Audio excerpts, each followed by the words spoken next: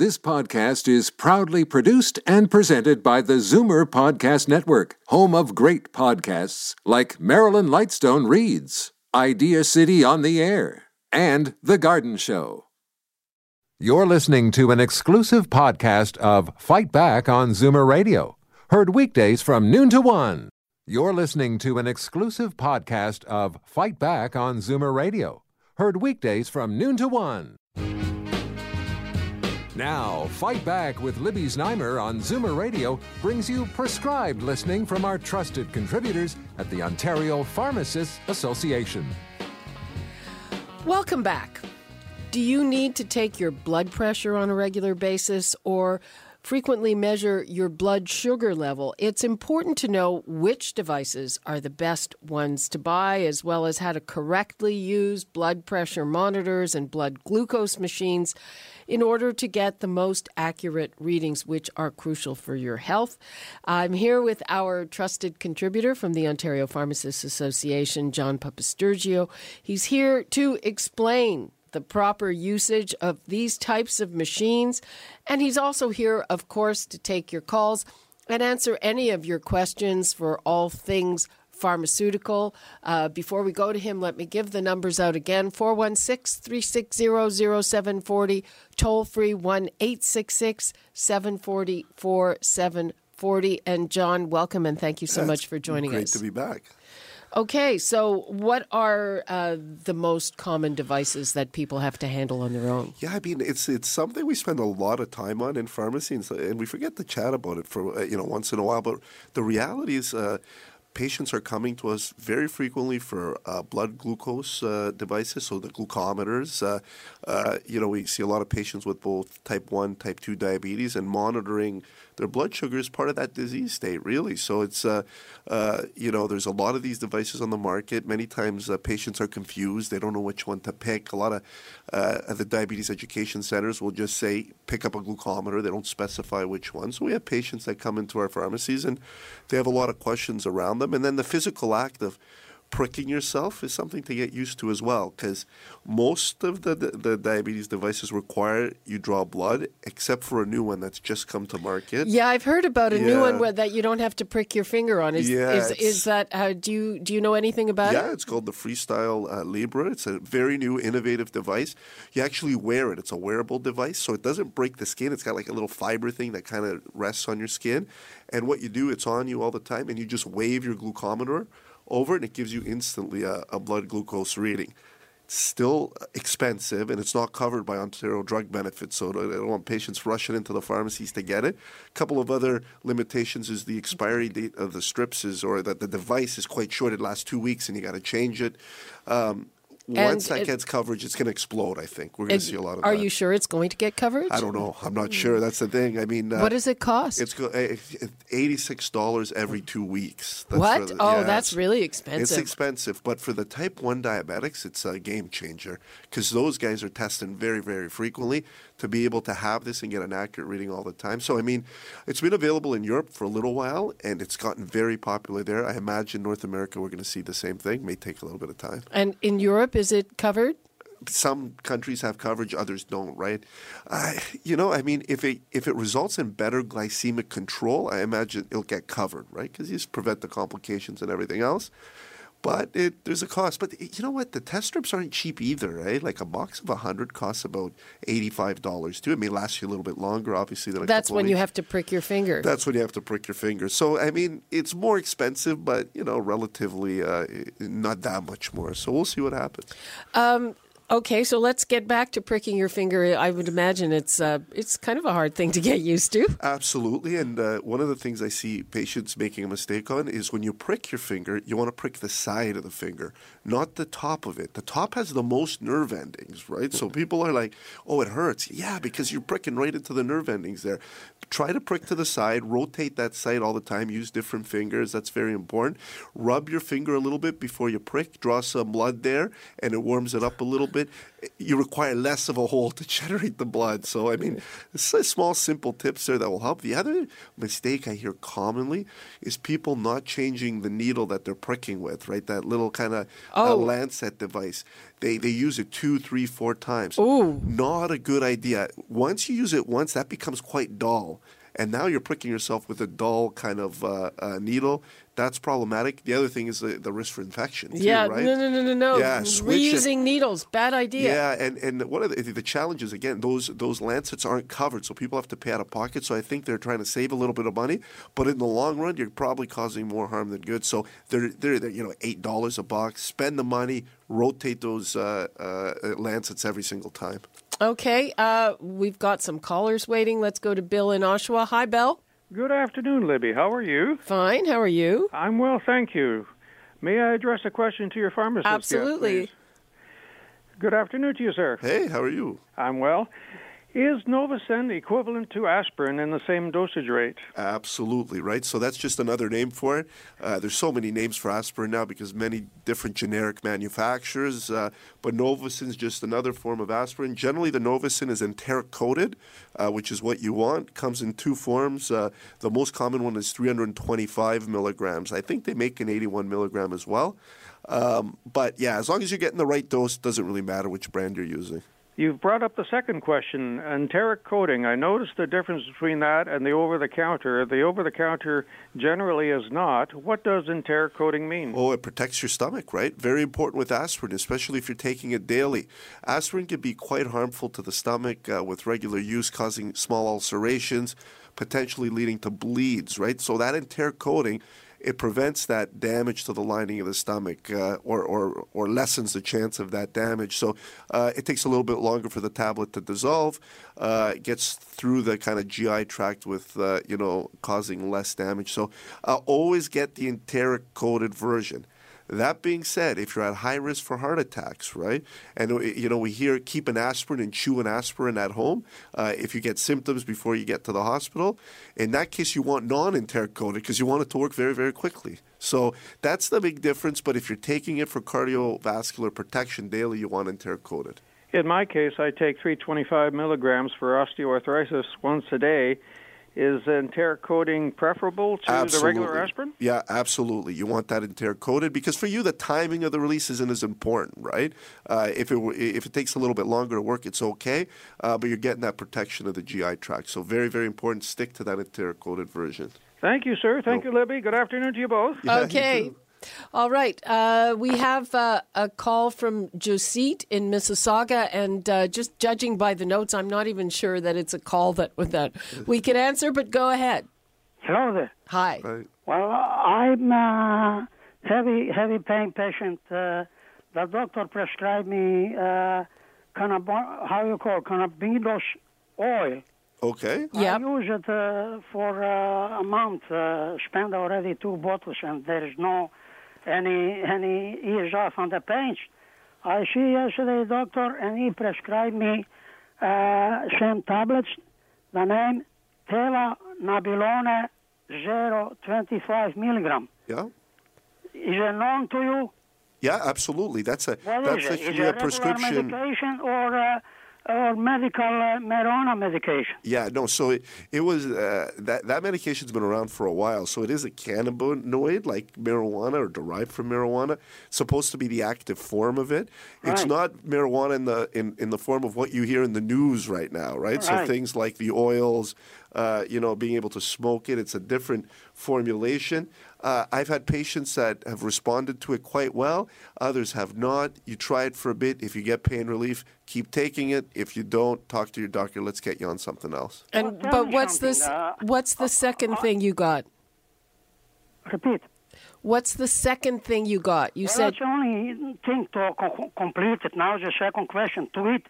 I've been this morning to the 2 shoppers and others. They don't know nothing about that medication. They tell me it's not available. We don't got it. Where I can go and to get it? Yeah, it could be on back order. I haven't checked myself. I don't think it is. But ask your pharmacist. it is available. It just may not be currently available if there's a supply issue.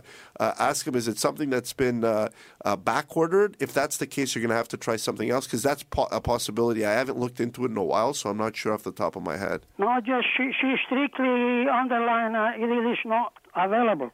Yeah, maybe that's the case with it specifically right now. But, I mean, there are a lot of alternatives for the management of pain. Speak to your doctor. Let's get you on something else. Don't wait for that to become available. Let's get the pain managed, so we'll try something else. I know, but what would you suggest to me? Depends what you've tried, right? So, have you tried the anti-inflammatories, things like Celebrex? I try through the family doctor all kind of best and the strongest painkiller. Yeah, it's so damaging my stomach and the pains are still in my body. Yeah, so I mean, so he referred to the cannabinoid medical clinic. Yeah, and the doctor there he prescribed first the oil. I used 2 bottles. There is no any ease off on my pain. So he yesterday prescribed me these tablets. Only there is nowhere to find it. So, I mean, it will depend on the nature of the pain and everything else. It's hard for me over, the radio to see, without your complete medical history, to make a recommendation. I understand. But generally, we're trying to avoid the use of opioids right now. But if the pain's that severe, that's an alternative as well. Some of the more potent medications. Talk to your doctor. Let's get you on something. Don't wait for that medication to be available. Okay. Thank you. Okay. We have to take a quick break, but we will be right back to take more of your calls for our trusted contributor, John Papastergiou, from the Ontario Pharmacists Association. Before we go to break, the numbers to call, 416-360-0740, toll-free 1-866-740-4740, and we'll be right back. Now, Fight Back with Libby Znaimer on Zoomer Radio brings you prescribed listening from our trusted contributors at the Ontario Pharmacists Association. Welcome back. I'm here with John Papastergiou, our trusted contributor from the Ontario Pharmacists Association. We are talking about devices and we're taking your calls. Let me give you the numbers again, 416-360-0740, toll-free 1-866-740-4740. And let's go to Helen in Toronto. Hi, Helen. Hi. Sorry. I keep seeing ads on TV saying if you think you're having a heart attack, take 2 81 milligram whatever. I keep acetaminophen extra strength, which is 500. Would that be okay as a substitute? No, great question. Absolutely not. So acetaminophen is an entirely different molecule. It's a pain reliever. It works to reduce fever. It has no antiplatelet effect whatsoever. So when we're worried about heart attack, we're worrying about a clot forming in the heart, blocking off that blood supply. And what we're trying to do is bust that clot. Aspirin is an antiplatelet molecule, and that's why it comes up all the time. People think they're similar. You keep a bottle of aspirin at home. Very important. Try to get the chewable non-coated ones. If you have coated ones and you need it in an emergency, just chew right through the coating. But aspirin is different than acetaminophen. You got to make sure it's aspirin. Okay, so any of the other names that they use for them? Yeah, like Novosin. A guy just called in about Novosin, same thing. They're all the same. The Life brand version's fine. It doesn't matter. Just make sure it says ASA, aspirin, acetylsalicylic acid. It's all the same. Okay, so as long as it's an ASA. Yeah. And acetaminophen is Tylenol, right? Tylenol, that's the brand name. Yeah, okay. Acetaminophen is Tylenol. So we use that more for now. Arthritic pain, aches and pains, muscle pains, fever. That's what you use. Okay, so an ASA. But what if the strength? I mean, for me to be bothered using it, the strength would normally be much higher than 81 and 81 is 162. Yeah, that's right. Like some people even take like 325, like that last caller. But the reality is, whatever you have at home, get it in, chew it up. If you have 81s, take 2, take 3. It's not going to be the end of the world. If you have the 325s, one should be enough if you have to chew that. But most important thing for me in an emergency like that is getting it in the body. We're not going to worry so much about the dose because it can save your life. You'd be surprised that can save your life. And what are the symptoms? Well, if it's a heart attack, you're going to have the chest pain, weakness usually in the left side, arm pain. But many patients, particularly women, they have with these atypical symptoms sometimes. It might be back pain, difficulty breathing, shortness of breath, anything. But if you think you're having a heart attack, it's not going to kill you to take an aspirin. You know what I mean? If you're not and you took one, it's not the end of the world, but it could potentially save your life. Okay, so keep something as an ASA at home. That's right. Thank you very much, because No I problem. really was under the misconception that the Tylenol type would do the same thing. No, I'm glad you called in. Okay, thank you. Okay, thank you, Helen. Bye. Bye. Yeah. It's a common question, and people don't realize that's simple. It's not inexpensive. Keep it in your medicine cabinet. In an emergency, by the time the paramedics get there, it could save your life. Wow.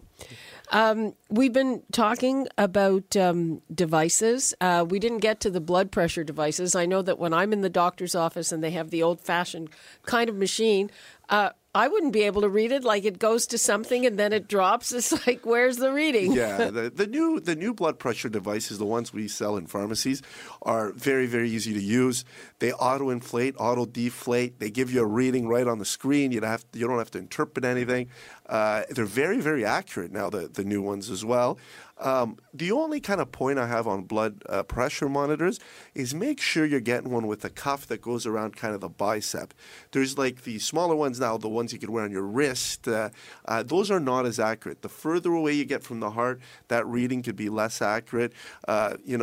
Some patients have issues with the periphery not getting good blood flow, and that can affect the reading. So get the one that goes around the bicep if you're very serious about measuring your blood pressure.